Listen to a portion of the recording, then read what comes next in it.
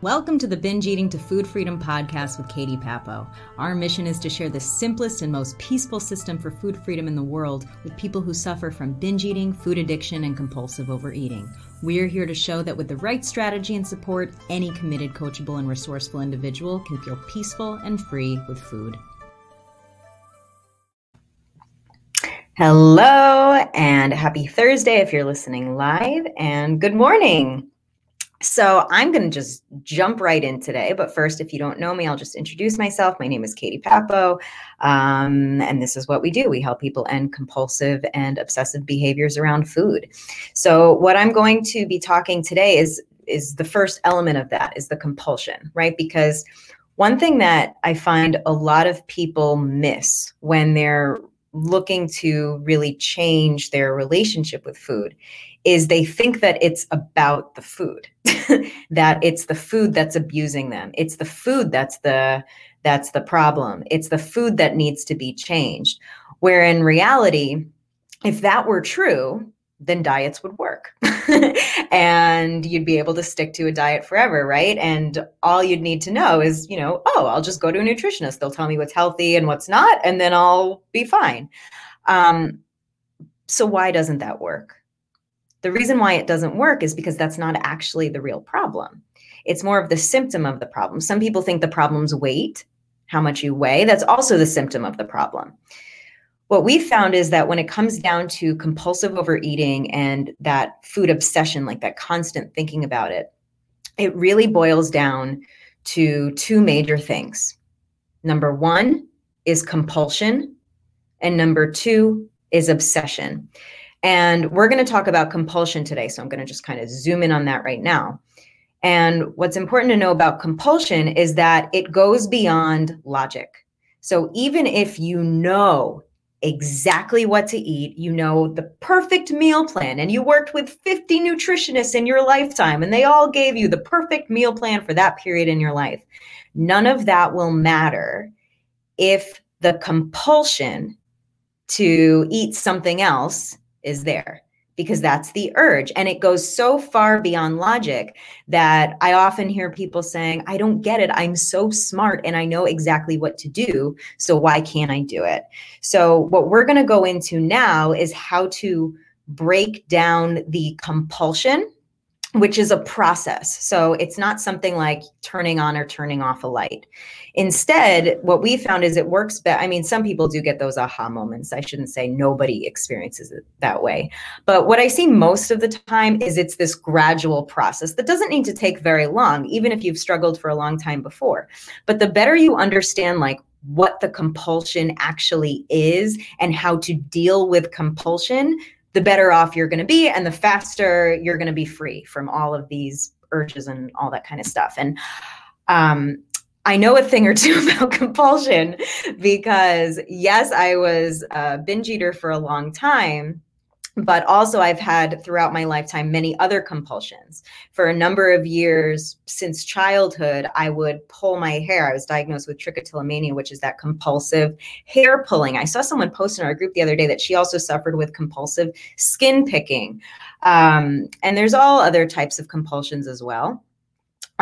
Smoking, drinking, they can all be considered compulsions. But with food is actually not the worst compulsion to have. And I know that it seems like sometimes it is the worst because, if my addiction was alcohol, then I could just quit. But food, I have to eat every single day. So it's harder. Sometimes we get that in our heads. But what I've actually noticed, and I used to think that way, by the way, as well. But what I've noticed is that over time, I've seen that food is actually one of the easier compulsions to overcome, but when you do it properly, because instead of treating it like an addiction, you can actually instead treat it like habits.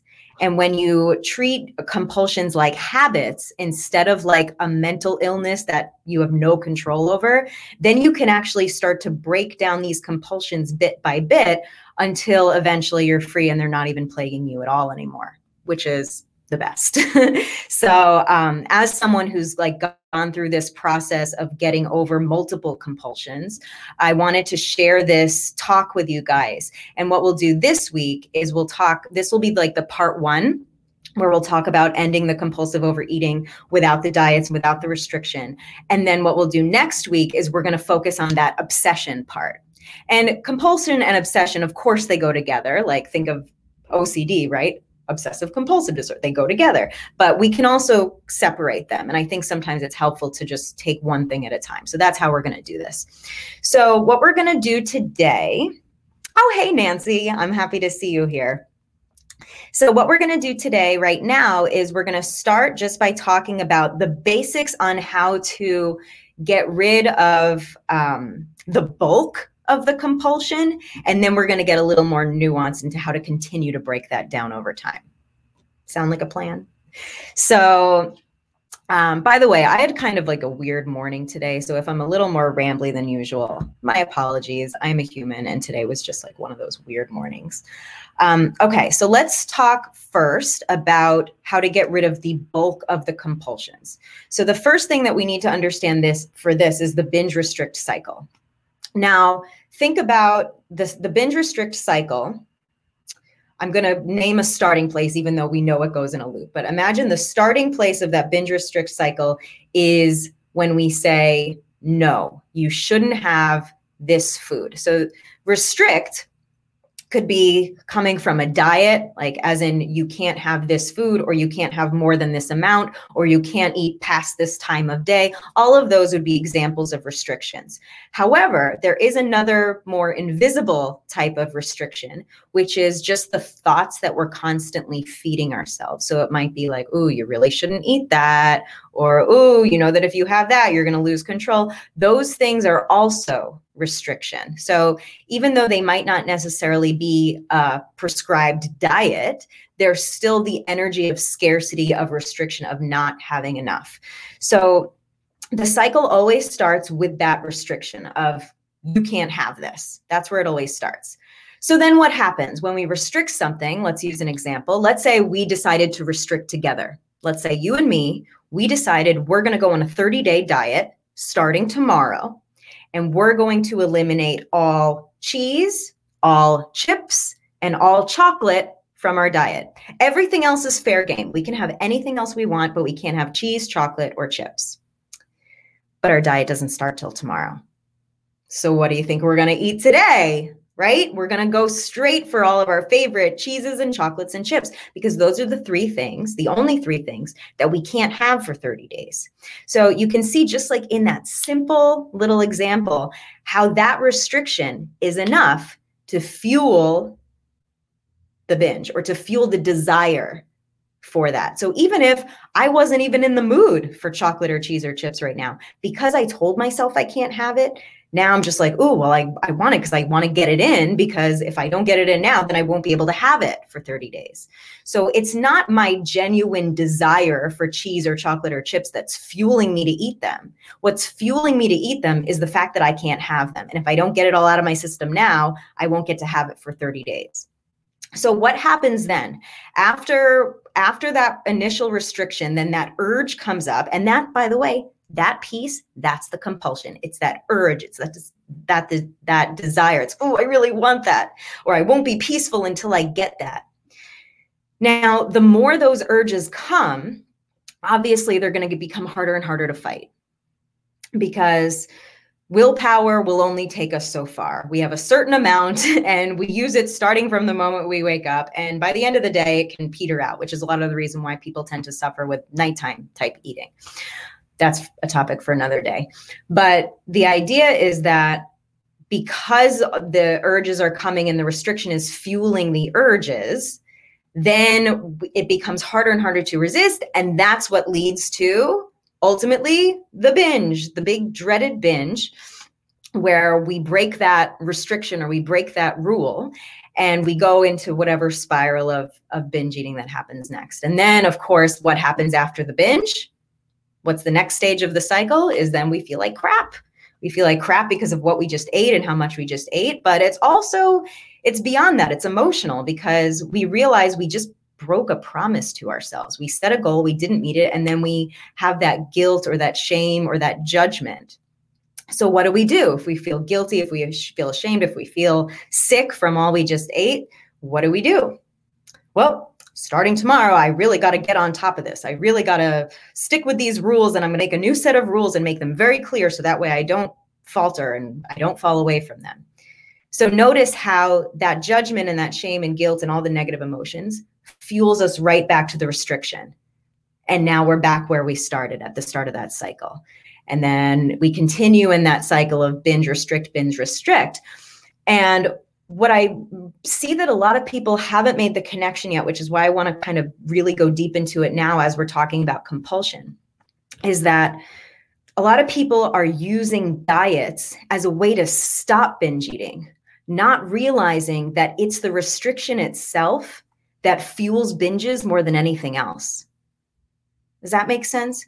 So whatever restriction or whatever kind of scarcity you have around food, it will lead to the binge sooner or later, whether it's a month later or that night.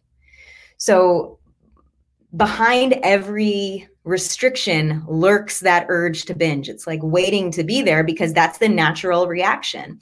And that's biology. It's not an inherently bad thing. It's certainly inconvenient if we're trying to stick to a diet of some kind. But the thing is, it's biologically a sound principle because the body has one job. It really has one job. Its only job is to survive. And the body is not the same as the mind. The body doesn't know if you're intentionally restricting. All it knows is deprivation is here. So it's going to send whatever signals it needs to get you to eat more. Because that, in the body's mind, that's what survival is, right? It needs to eat more because it's trying to combat all of the restriction that you're putting on it. So what I see a lot with people who have these long histories of yo-yo dieting, we've worked with so many of those people personally in our program. What we see is that as they're going through this process, what we're going to talk through today of letting go of the compulsions, they start seeing these patterns where as soon as they notice the restriction, they start feeling the urge to binge. But it's not a bad thing because then they see the connection over and over. Oh, I just told myself I can't have that and suddenly I want it, but I don't really want it. It's just coming up because I told myself I couldn't have it. I also see it, the other time I see it the most is when people weigh themselves and when they're like preoccupied with weighing themselves. That tends to bring up that restriction or that scarcity mentality of, oh, soon I'm going to have to stop eating. Soon I'm going to have to restrict myself. And then that perpetuates the compulsion. So the first thing to know about compulsions to eat is that part of it is biological and it will be triggered as soon as we restrict or as soon as we experience some kind of scarcity around food.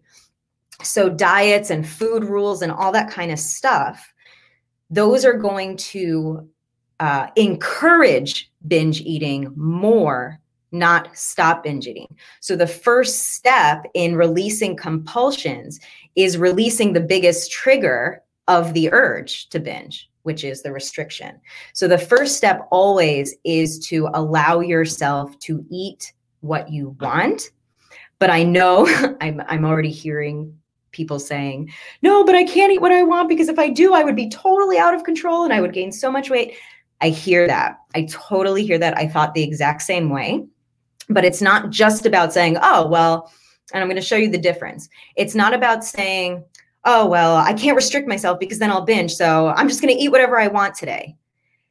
In that situation, if you're not operating yet, and I'll show you how to shift to this, but if you're not operating yet from like a calm place where you genuinely feel like you can have what you want, yet, unless you have that, then yes, you will still feel that urge to binge. Because if let's say I've been restricting myself for a number of years, I'm going to put myself in the situation of most of the people I speak with now. Let's say I've been on and off of diets and binging for 30 years. Now, if I'm listening to this and I'm like, oh, well, all I need to do is take away my rules. All right, so today I can eat whatever I want. I'm still going to think today, oh, well, what is it that I haven't had in a while? What is the foods that I've been telling myself I can't have? And I'm going to still be gravitated towards those foods, not because I really want them, but because I haven't let myself have them in so long. So you can see how the restriction plays this role in creating the compulsion. And also the fear, it also emphasizes the compulsion. So like the fear of cravings, for example.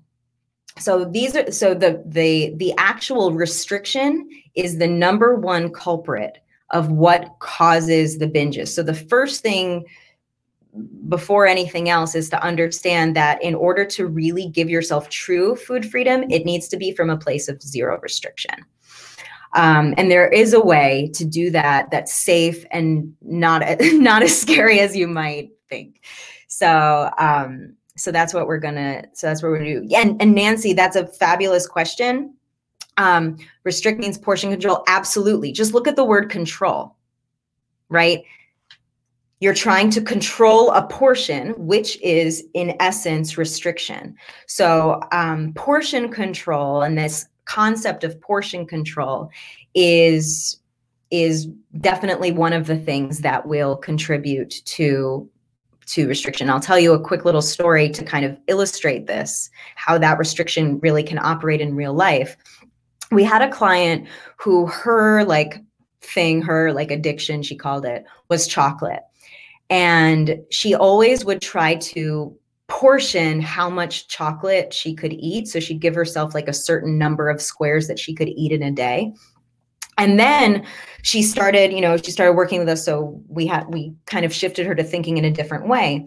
And then instead of just looking at it from the place of portion, like trying to control the portion, she started shifting to focus on like the space in her stomach and like what it was that she actually wanted. So instead of counting out how many squares of chocolate, what she decided to do was just let herself eat as much chocolate as she wanted, but to really be mindful while she did and to pay attention if she still wanted more, knowing that she could have it any time she wanted. So she didn't need to like get it all in now. There was no scarcity. So she started eating the chocolate, she started eating it. And as she's paying attention, she was like, actually, this isn't really doing it for me. She said she had like maybe 1.5 squares of chocolate or something. And she was like, I'm good. So it's not about how much chocolate she ate or didn't eat, but notice how when she was actually listening to the body and building that skill of body listening, it actually ended up that she wanted less, and she ended up eating less than she would have if she just went to her usual portion control and had 3 squares. She would have had double if she went the portion control route. Now, that's not to say that every time you're going to eat less, but it's about saying every time your body's needs will be different. So instead of deciding what you're going to have based on a portion, you're going to decide what you have based on how you actually feel, and you decide as you go as you're eating. Normal eating, or as I like to call it, peaceful eating, isn't neat or and what I mean by neat is it's not like, oh, you eat exactly 3 squares of chocolate or you eat exactly half of a sandwich like you would in portion control restriction mentalities. Instead, you recognize that when you listen to how you feel, you'll notice, okay, if I have one more bite, I'm not sure how I'll feel after that.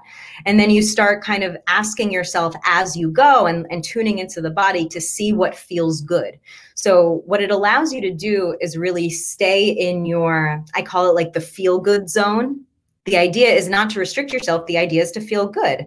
And sometimes a couple bites of chocolate's going to make you feel really good, but you know that if you go overboard, then you're now getting into that zone where it doesn't feel good anymore.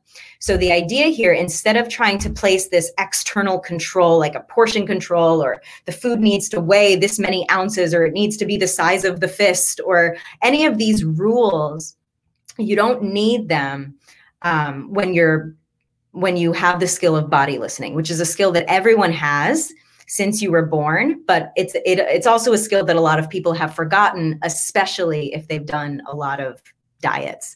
So that idea, yes, the feel good zone is a really good way to think of it, because then whatever choice you're making it to feel good, right? And you know that if it starts to not feel great anymore, you can just stop. And the beauty of not having the restriction mindset is then it's not like saying, oh, well, I should finish it now because then I won't get to eat chocolate again until my next cheat day. Instead, you get to say, well, I don't really want any more right now, but if I change my mind later, I can have it. And then it doesn't fuel that urge to binge, because if there's no urgency or no emergency to eat it now and you don't want it now, you don't have to. Does that make sense? So the first step in really letting go of compulsion is to let go of the restrict part of the binge restrict cycle. Because once you really cut out one part of that cycle, then the whole cycle starts to break down, which is, that's what we want. We want to break down the cycle piece by piece. So beyond that, what I wanted to talk about today, let's assume now that you're allowing yourself to eat what you want, but at the same time you find that, but I'm still not sure how to really interact with these cravings that I'm still experiencing, because sometimes it's a process, right? To get yourself even mentally to that place. Because if you've been restricting, let's say for 30 years, to break a habit like that, it's like such a shock to the system. So it's important to be able to do this gradually. So what we'll talk about now is I'm going to take us through, how many steps are there? There's four steps on how to start looking at cravings differently. So they're a lot less intimidating to you. They're not as scary, because when you try to avoid something, it feels so much bigger and scarier than it is, rather than when you actually look at it, right? So I wanted to give this example, and I've given this example before, but today I'm actually going to go through it in a little more depth. This example came from one of my most popular classes. It's the 5 Shifts to End Binge Eating and Food Obsession. If you're on my email list, it's the first email I sent out to you is the link to that class. It's a great, if you haven't joined my email list, I'll try to remember to put the link in the bottom, but you can always reach out to me to send you the class. That's going to explain all this stuff with images and things like that. So it's kind of easier to consume. But I give this example in that class of, I don't know if you guys have seen this movie, The Sixth Sense. I think it came out in the early 2000s. I've seen this movie a zillion times. Me and my sister used to watch this movie over and over to try to find all the hidden stuff. So I know the movie very well. And this movie is the perfect example of how to start handling binge urges and triggers and trigger foods, especially if you're the kind of person who avoids going to certain places because you're afraid that your triggers will be there, or you don't want to go down this aisle of the supermarket because you're afraid you're going to be triggered by seeing a certain food you shouldn't be eating. You get the kind of thing I'm talking about. Anyone who's been trying to avoid or restrict their food will benefit from this example. So to give you the context, in The Sixth Sense, it's this little boy who sees dead people, which he's so young and it's just terrifying to him. So the first part of the movie is all about, he's getting these glimpses of dead people everywhere. And he sees their ghosts and he sees their bodies and all that kind of stuff. And it freaks him out. So every time he sees it, he won't even let himself fully look at it. He just immediately runs, hides, cries, shuts down.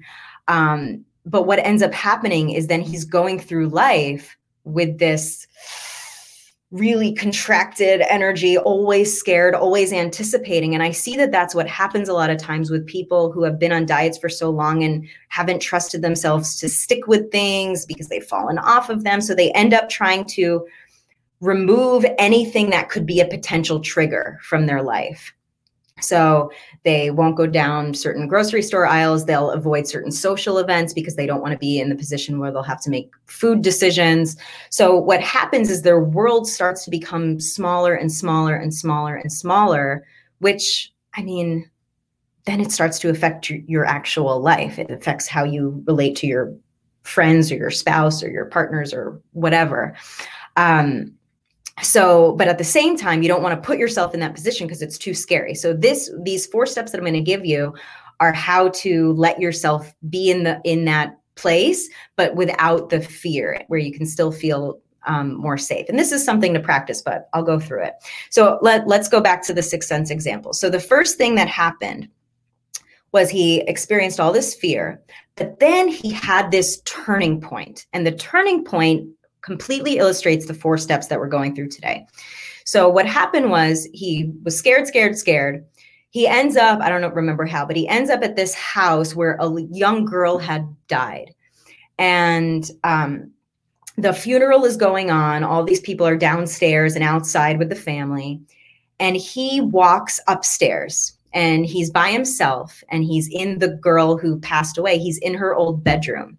And as he's looking around, she reaches out from under the bed, grabs his leg, and he freaks out. And he's like, ah, and he runs away and he's like, he's total panic mode. And what I see with people who struggle with urges and trigger foods and things like that, it's this very similar reaction that if, oh my God, if I smell it or I take one bite, like it all falls apart. I completely lose control. I'm a total wreck. Like it's like I shut down and I have no control over myself. That's exactly what that kind of experience he had. It was just, he was shut down, consumed by emotions, couldn't make any kind of sense in his head. So his initial reaction is to run away, which is what a lot of us do when we're faced with our triggers or our trigger foods, is we avoid it, we run. We don't keep those foods in the house because we shouldn't. We get mad if someone brings those food into the house because you should have known better that I can't handle myself with those things. So what did he do though? This time that was different. After he had his panic attack and he's, he starts to slow down his breath. And he brings himself into this calmer place. And then he decides, I'm not going to run this time. I'm going to go back and I'm going to actually look at what I'm so afraid of. So he's scared still. Don't get me wrong. He's still really scared. But he goes back and he sees that she's like underneath something. So he like pulls over the thing and she's sitting there looking pretty scary. But he's there. And even though he's so scared that he's trembling, he says,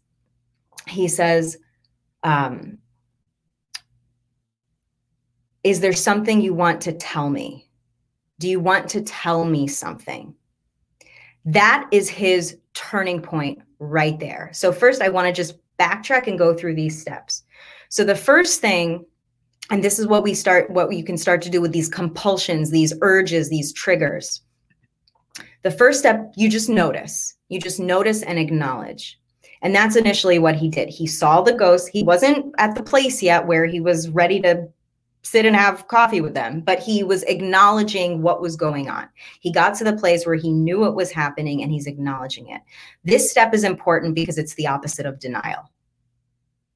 He admitted that he had this problem that he needed to solve and that it wasn't going away on its own, and that denying it or trying to make him still feel better about it wasn't going to be the answer. He first had to really come to terms with, this is real and I need to deal with this. Now, the second piece, after he had that initial panic, right, he gave himself some space to calm down. And this is one of the things that we probably emphasize like more than anything else in our program where we are working directly with people, because in order for any kind of shift around a triggering experience to happen, there needs to be some calm and you need to have some space. So even just your breath, for example, going from or holding your breath, just even transitioning to a nice slow breath. That's a beautiful example of how to just start giving yourself space. Think about someone, I've guided a few people out of panic attacks. So if you've ever seen anyone come out of a panic attack, what usually happens is their breath starts to get longer and longer as they're coming out of it. So it's this idea of you calm your nervous system, you give yourself space, you let yourself reach a place where you can be present with your trigger or your trigger food or your urge, which could be in your own mind, without freaking out. So basically it's saying like, let's imagine I just have a thought. Let's say there's no food here, but I just have a thought that I'm getting upset about. I have an urge. So I would let the urge be there. I'm not trying to push it away. I'm like, okay, let me just let that be there. But before I deal with it or try to do anything, I'm just going to calm myself and give myself space. So that way I'm actually in a place where I could learn, where I could be curious, where I could be more objective, instead of just, being so consumed by everything and treating it like a giant drama or an emergency. You give yourself space to actually, I'm here. Does that make sense? Now, the second piece I should say step 3 is to observe and listen. So what he did, he went up to the girl and he didn't say, "Why are you here? What are you doing? Leave me alone." He said, "Can I help you with something?" Now, these compulsions, these cravings often can be messengers, and really good messengers. When you treat them like messengers, instead of like a monster, you treat them as like a helper, or you treat them as a messenger so you can help yourself, then you're going to be in a much more advantageous place than if you're panicking and treating it like a huge emergency that's out of your control. So that's why you need that step to calm yourself. But once you're calm, that's when you start to listen. And I'll give you just an example of what that can look like. Since we talked about the sixth sense version, I want to give you like a real life example. Is if let's say I have that urge in my head of, oh my God, I need sugar right now. I need sugar right now. If I stop and just listen and I tune in with myself and I ask myself, okay, what is it that I really need right now? The answer may not still be sugar. If I were to really listen, a lot of times, and I want to just emphasize one thing. This is, these realizations come through feeling, not thinking. That's why it's so important to be calm and like in your body first, because we can't think our way out of urges. A lot of people try to trick themselves and fight with their brains back and forth. We don't do any of that kind of stuff. Instead, we focus on shifting from that thinking, that crazy brain, into feeling. And the feeling is where the magic starts to happen. So when that happens, you start to get much clearer signals of what's actually needed. And you'll find sometimes the craving just is residue. It just came because that's what your brain habits is used to doing, and you can just let it go and let it float away on a cloud, like we teach with cloud watching. That's another video that we did a few weeks ago. But the thing is if I'm experiencing an urge, I'm not taking it at face value. I'm not saying, oh, well, that's because I need sugar and that's what I need. No. I'm actually looking at it from a more curious perspective now, more like detached, like kind of like a scientist. Like, what does this mean? And then you start to get into the place of asking yourself, what is it that I really need? And I'll just give like a common example. A lot of the people who tend to crave sugar are actually craving rest, because sugar is like that immediate burst of energy. So a lot of times people crave it when they're exhausted, because they're craving energy, not sugar. But really the best way for them to get that energy might be rest. The only way you'll get to figure that out is by listening to the body instead of trying to like battle the mind. The mind is not super duper helpful when it comes to dealing with compulsions. When you can create more control around the body and actually listening for messages, which is a skill that can be taught. Like anyone can do this. You don't need like some kind of like magical intuition. Like anyone can learn this. We see this all the time. At that place, then you're going to be able to listen a lot easier to see what it is that you really need in that moment. And then you give yourself any amount of what it is that you actually need. Now, so in the movie, right, after the boy speaks to this girl and he says, can I help you with something? It cuts to the next scene where we find out that this girl really just wanted to tell him to give a message to her family, who was downstairs for the funeral, saying that she was poisoned and that she's trying to warn everybody so that they don't poison her little sister. So that was the message she wanted to get. So the little boy realizes, he makes this connection now. Oh my God, she wasn't chasing me because she's a monster. She's not chasing me because she's bad. She needed my help. And that's what happens with these cravings and these compulsions. They're often a call for help. So when we see them more as a call for help or a call like for a need, like a need that you need filled, when we can see them that way, they're not monsters anymore. We're like, oh, duh, she just wanted me to give her family a message. She wasn't trying to attack me. So that was his turning point. And then after that, throughout the rest of the movie, it didn't stop him from seeing other dead people. It didn't stop. And I'm bringing that up because having this experience with a craving won't stop other cravings from coming. We can eliminate tons of the cravings just by getting rid of the restriction, but cravings still come because they're natural. Even peaceful, normal eaters have cravings. So it's not that we're expecting, oh, he won't see the dead people anymore, or the cravings will stop after this. But at that point, it doesn't matter if he keeps seeing the dead people. It doesn't matter if I experience cravings now and again, because we're not afraid of them anymore. And if we're not afraid of them and we see them as helpful messengers instead of monsters or something that we need to fight, then now you've shifted from working against yourself to working with yourself. And then we continue to bring yourself into that feel-good zone, right? Because if food isn't in that moment the real thing that you need, it won't bring you into the feel-good zone. Or even if you get like a little feel-good, it's going to drop you right back out of it into the feel-bad zone. So instead, you want to be asking yourself these questions so you can continue to shift yourself into the feel-good zone, whether that means giving yourself food or giving yourself something else that you might need.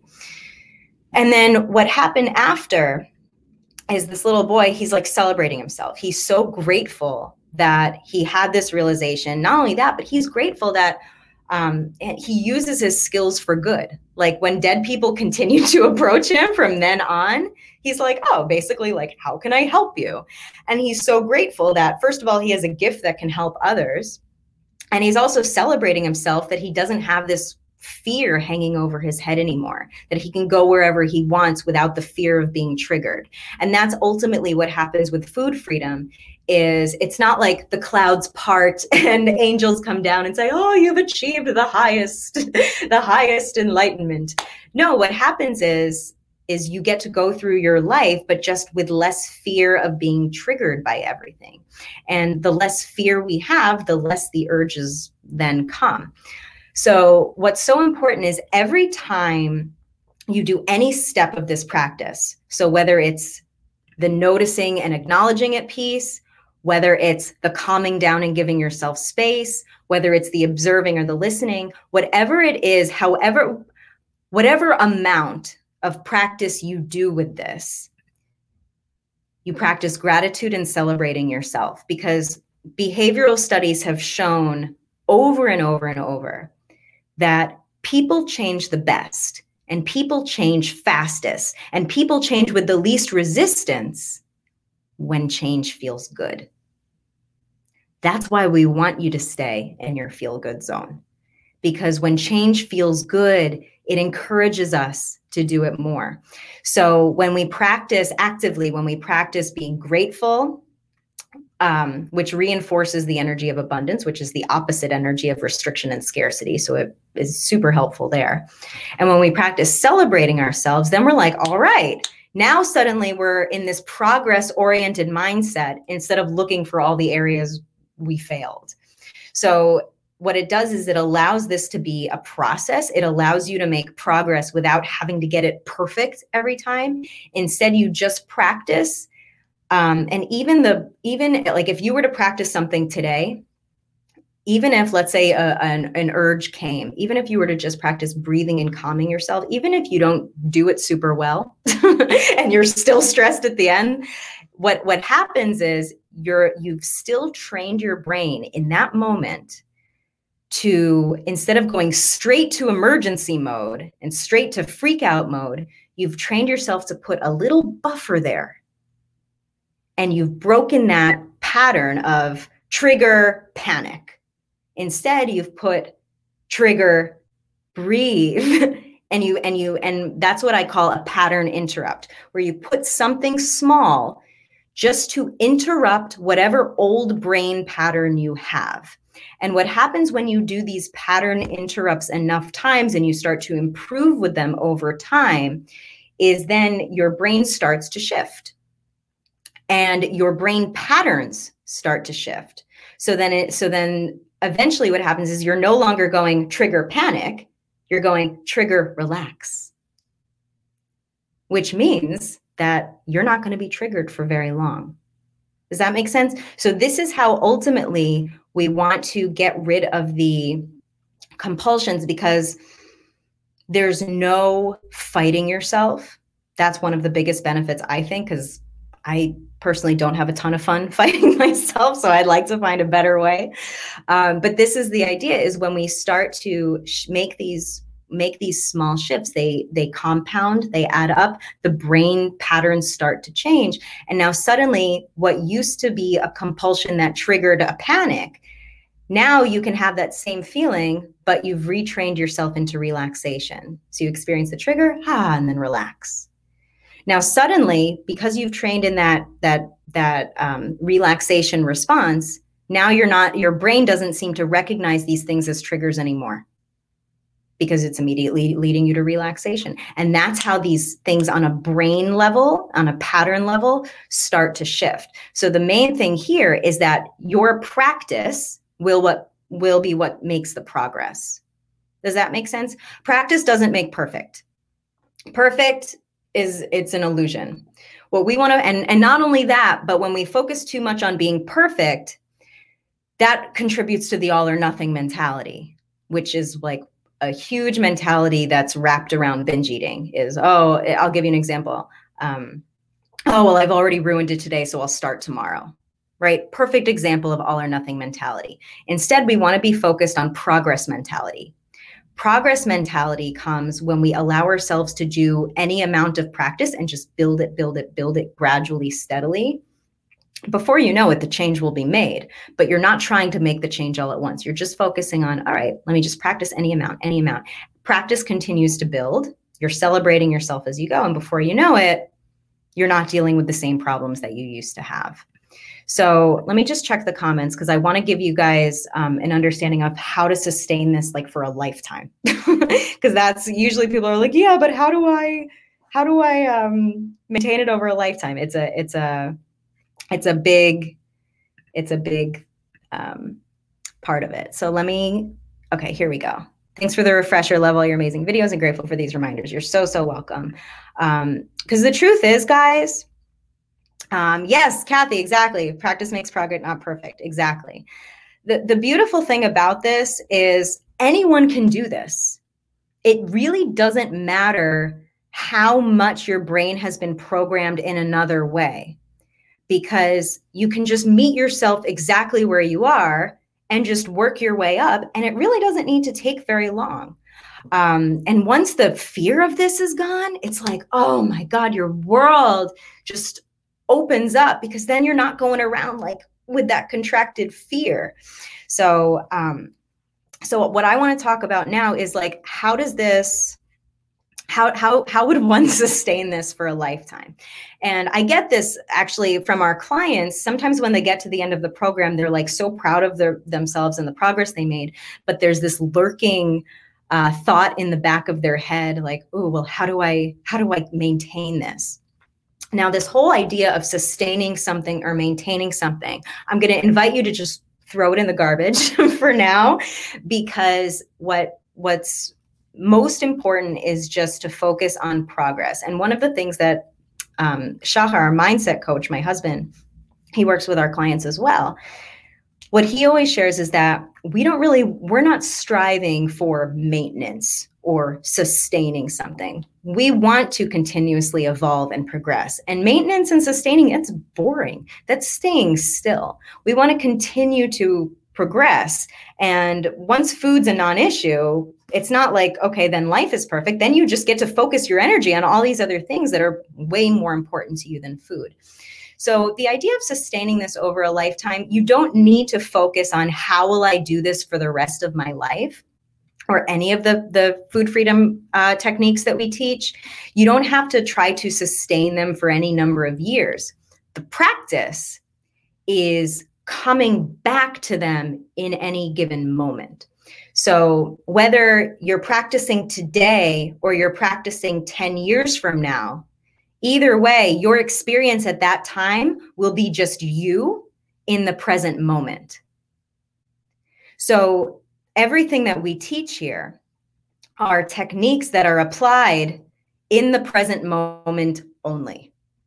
You don't need to know how to control your future self from 10 years from now. All you need to know is, how do I start to become more of like the master of my present moment? You see the difference? Then you don't have to plan anything, and you don't have to worry about what happens in the future, because if you continue to build your skills that help you master your present moment, then you can come back to that anytime, at any period in your life. That's how it's done. So it's not about sustaining, it's about resilience. It's about, oh, I fell off the bike, I get back up. Oh, I fell off the bike, I get back up. That's really all it is. It's, what do I do right now? What do I do in the present moment? So with any techniques, whether it's this or any of the other ones that we've taught you, you don't need to worry about, will I be able to sustain this for life? All you need to do is build the skill right now, and anytime you have an opportunity to practice, to use it. And that's one of the reasons why initially in the beginning of this talk, I said that food addiction is one of the best. I know a lot of people will argue that it's the worst, and I used to be the same, because you have to eat. You can't just cut it out from your life. I would argue now that it's actually one of the best addictions to have, because you get all of this. You have to eat like 2 or 3 times a day. So built into your life are opportunities for practice. Every time you eat, it's an opportunity for practice. Anytime a craving pops up, it's an opportunity for practice. It's not that every time you have to fight a monster. It's an opportunity to practice listening to yourself and building up that trust and communication over time. And one of the things that I always want to emphasize in terms of reaching out for help, because I believe, and I'm the kind of person who, if I don't know how to do something, I hire a professional to help me do it. Like if it's something that's really, really important to me, and I know that it's going to take me a ton of time or energy to figure it out myself, and that I might not even be able to do it then, I'm like, I would rather just pay a professional to help me do this, so that way I can do it better. Now, when you give yourself what you need, I'm not saying what you need is like professional help. I don't know who's watching. I don't know who you are. So I wouldn't recommend something if I don't know you. But the idea is, when you're asking yourself, what do I need?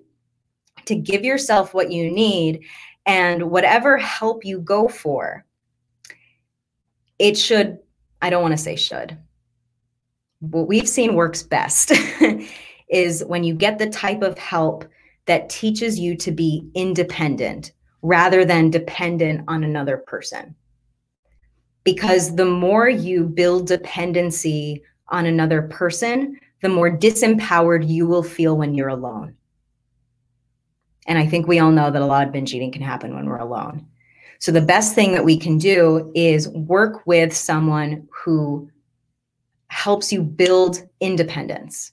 Like in our program, for example, we don't have 57 upsells after you finish the program. Oh, good, you finished this. Now you can buy this. Now you can buy this. We want people to not have to work with us anymore, or if they want to work with us, it's because they already got what they wanted and they just want more. And I'm saying that because the other, I guess it was just yesterday, someone told me that she had been in I forget if it was between 5 to 10 years working with the same therapist. And the reason she kept working with them was because she didn't get the results that she wanted yet. And she had poured in all this time and energy and money, hadn't gotten the results, but it was like, oh, well, it's too late to turn around now. I've already invested so much into this, better keep going. So she kept working with this person over and over and over, not really getting what she needs, and also building dependence on this person and not building any independence with herself. So the idea is, if you're looking for help in how to train your own brain and work with yourself and to get rid of the like that self-fighting, that self-battle, it's so helpful when you focus on finding the help that's going to let you be independent instead of reinforcing more dependence. I remember being at this conference once, and there was somebody else who was in like a similar field to me, and she stood up and announced, and she said, like, we save people from their eating disorders. And I was like, no one can save you except you. You are the one who rescues yourself, right? Like, if I help someone out of their eating disorder, I don't think it's because of me. I don't think it's because I'm a savior or that I can save people. What I can do, I can give people the strategy. I can support people. I can give feedback if they ask questions and they're like, hey, am I doing this right? But that's not me saving them. They're the ones still showing up every day and doing the work. And part of the letting go of the compulsions, really what it is in a larger sense, is it's accepting that you are powerful and that you are empowered to do this. It's taking ownership. It's saying these compulsions or these urges or these feelings that I'm having, they're not more powerful than me. And whatever power they have is power that I'm assigning to them. So, for example, if, let's say, I have a really traumatic history with cake. Let's say I have a traumatic history with cake, right? Let's say when I was little, I was told I could never have cake, and then I like binged on a whole cake, and then cake became like a fixation for me. Someone else might grow up and cake brings up all these positive memories. It brings up memories of birthdays. It brings up memories of celebration. So for me, cake is a trauma. For them, cake is a joy. So notice, it's not about the cake. The cake is the most neutral object in the world. It's a combination of flour and sugar and blah, blah, blah. There's no power in the cake. Whatever power that I feel that the cake has is power I've assigned to it. I've given it that power of, you have control over me. But that wasn't the cake's decision. That was my decision. It was my decision to say, you have power over me. So a big piece of this releasing compulsion, yes, I give you the practical steps, but a lot of it is also the mentality of realizing you have more ownership than you think. And just because, and I see this all the time, and it's one of the things that makes me really mad. And I still get mad about this, even though I don't want to be mad, I am. But I see a lot of doctors and nutritionists and therapists, not malicious, well-meaning people, but who tell people that there's no cure for binge eating and that you just have to manage it and deal with it and kind of fight it for the rest of your life because that's the way it is and it's an illness. It's not. It's a series of habits that can totally be shifted. And part of the mentality of being able to shift that is acknowledging you have the power. You have the power. And I don't mean to put down like entire professions. I'm not saying that. I'm just saying I know that in mainstream treatment, there's still a lot of confusion that this is like an unfixable problem. And we see every day it's just not true. So when people sometimes get in their own heads that they can't fix something, it's because someone else told them that they can't fix something and they just believed it. But really, you can. You totally can. And we see it all the time. Someone asked a question. I want to experience pleasure. Yay! Is food the solution, or is there another pleasure that would satisfy that desire? Is that how that works? Oh, such a good question, Kathy. Thank you for asking it. So pleasure is going to depend on what it is that you need in that moment. So for example, like let's use that cake example. If I'm really hungry and I'm in the mood for something sweet like cake, it's going to be a great pleasure for as long as I pay attention to the point where it's pleasurable and I don't eat past the point where it's not pleasurable anymore. That'll be a great pleasure. However, if cake isn't the thing, like let's say I'm not hungry and really what I just need is like a break, and that would give me great pleasure. in that case, then cake's not going to be the answer. So it's not about compartmentalizing and deciding like, this will give me pleasure, this will not. Instead, it's more about learning how to tune into yourself, which is one of the things that we teach, to be able to listen to the body and the body's signals, and to kind of practice self-care in this way where you're not putting rules and boundaries around what you can and can't do, or what's good or what's bad, or what you should or you shouldn't. But instead, it's about being able to, again, come back to the present moment and see what it is you really need in that moment. And that way you won't have to like have a rule that's going to last you the rest of your life, because you'll have the skill instead to come to the present moment, find out what it is that would bring you pleasure at that moment, just ask, and then you practice giving yourself that in any amount. Does that make sense? I hope that answers your question, Kathy. So I went 25 minutes over what I planned, but this is the idea, guys. And this is when we're talking about compulsion, remember, just to kind of recap what we've talked about already, the first step, no more restriction, because the restriction will fuel binges more than anything. Behind every binge, there was restriction. So the first step to getting rid of the compulsion is to release the dieting or whatever other kind of food rules you've been forcing yourself to stick to, and letting those things go, and instead starting to focus on what it is that you really need and what the body's calling for. Then the other piece of the compulsion is to acknowledge it. You see that it's there, but to give yourself a little bit of space from it. Remember, giving yourself the space. Before the boy interacted with the dead girl in The Sixth Sense, he stepped away. He gave himself some space to calm down. So that way, when he did approach her, he'd be able to actually hear what she has to say. Because if he was in panic mode, even if she said what she needed, he wouldn't be able to hear it. Does that make sense? And then the third step, of course, is to listen, to be the listener, not to try to control everything, but instead to be the listener. And then the fourth step is you celebrate yourself.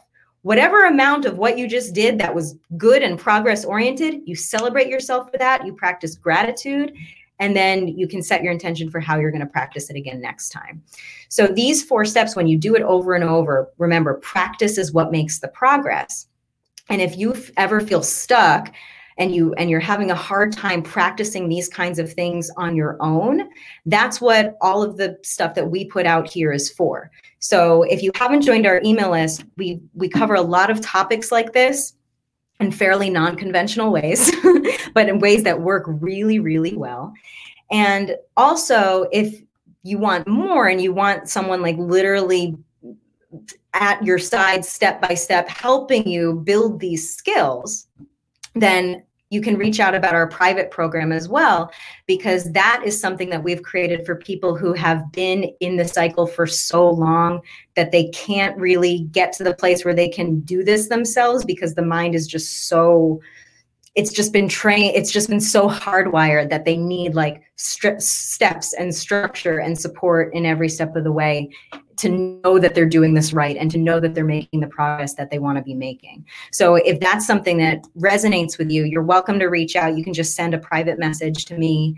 And I check usually once a day on the weekdays. So either way, you can join our email list and you can continue to get all that free support. Or if you're interested in our more intensive 10-week program, which is more one-on-one, more private, we have some group elements, but it's mostly one-on-one and focused on your home practice. And we have that option as well for people who are good fits for it.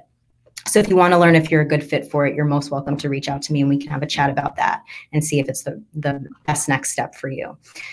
All right, so I have 1 minute till I reach the hour, so I'm going to sign off now while I'm ahead. And I'll talk to you guys next week when we talk about part 2, which is going to focus more on not the compulsion element, but the obsession element. And the obsession element is a lot of times when we're restricting and we feel so much compulsion, then we start to build this obsession. So we're going to go through these steps, but with more examples that are more connected to obsession rather than compulsion. And of course, like I said, they overlap, but sometimes it's helpful to just separate these things. All right, guys. Well, have a beautiful rest of your Thursday. These talks are going to be every Thursday. You can find them. We send out the replays to our email list, but we also post these to our relatively new podcast called Binge Eating to Food Freedom. So you can go on any major podcast app, type that in, or my name, and hopefully that'll come up, and just reach out if you have any trouble finding it. All right, guys, talk to you very soon. Have a beautiful rest of your week.